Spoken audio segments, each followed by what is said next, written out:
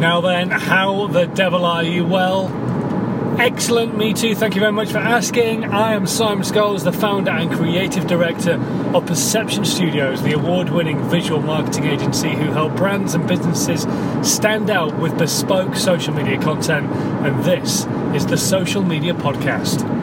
The Social Media Podcast with Simon Scholes. Tips, hints, and great content ideas.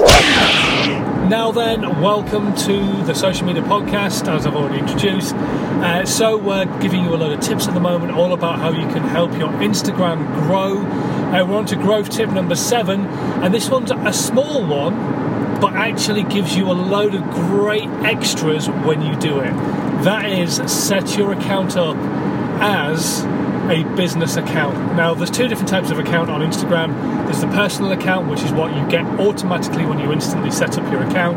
Then there's the business account, which you have to request, and then you can put in loads of other information that helps people contact you and be in touch with you, all that kind of stuff. You can put in email addresses, you can put in phone numbers, you can put in locations if you've got a store or an office, so that people can actually see you as a business.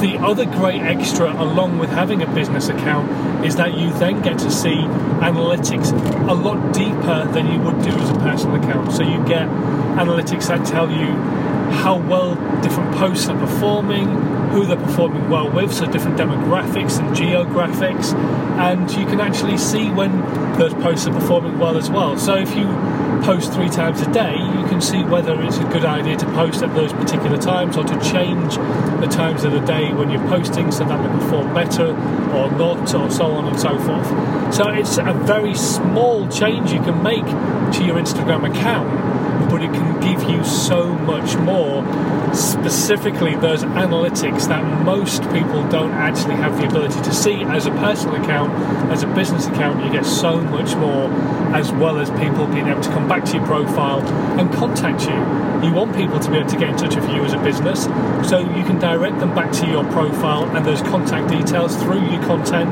and so on and so forth. So there's actually so much more than just saying, yeah, I'm a business. There's so much more to that business profile than you actually might imagine.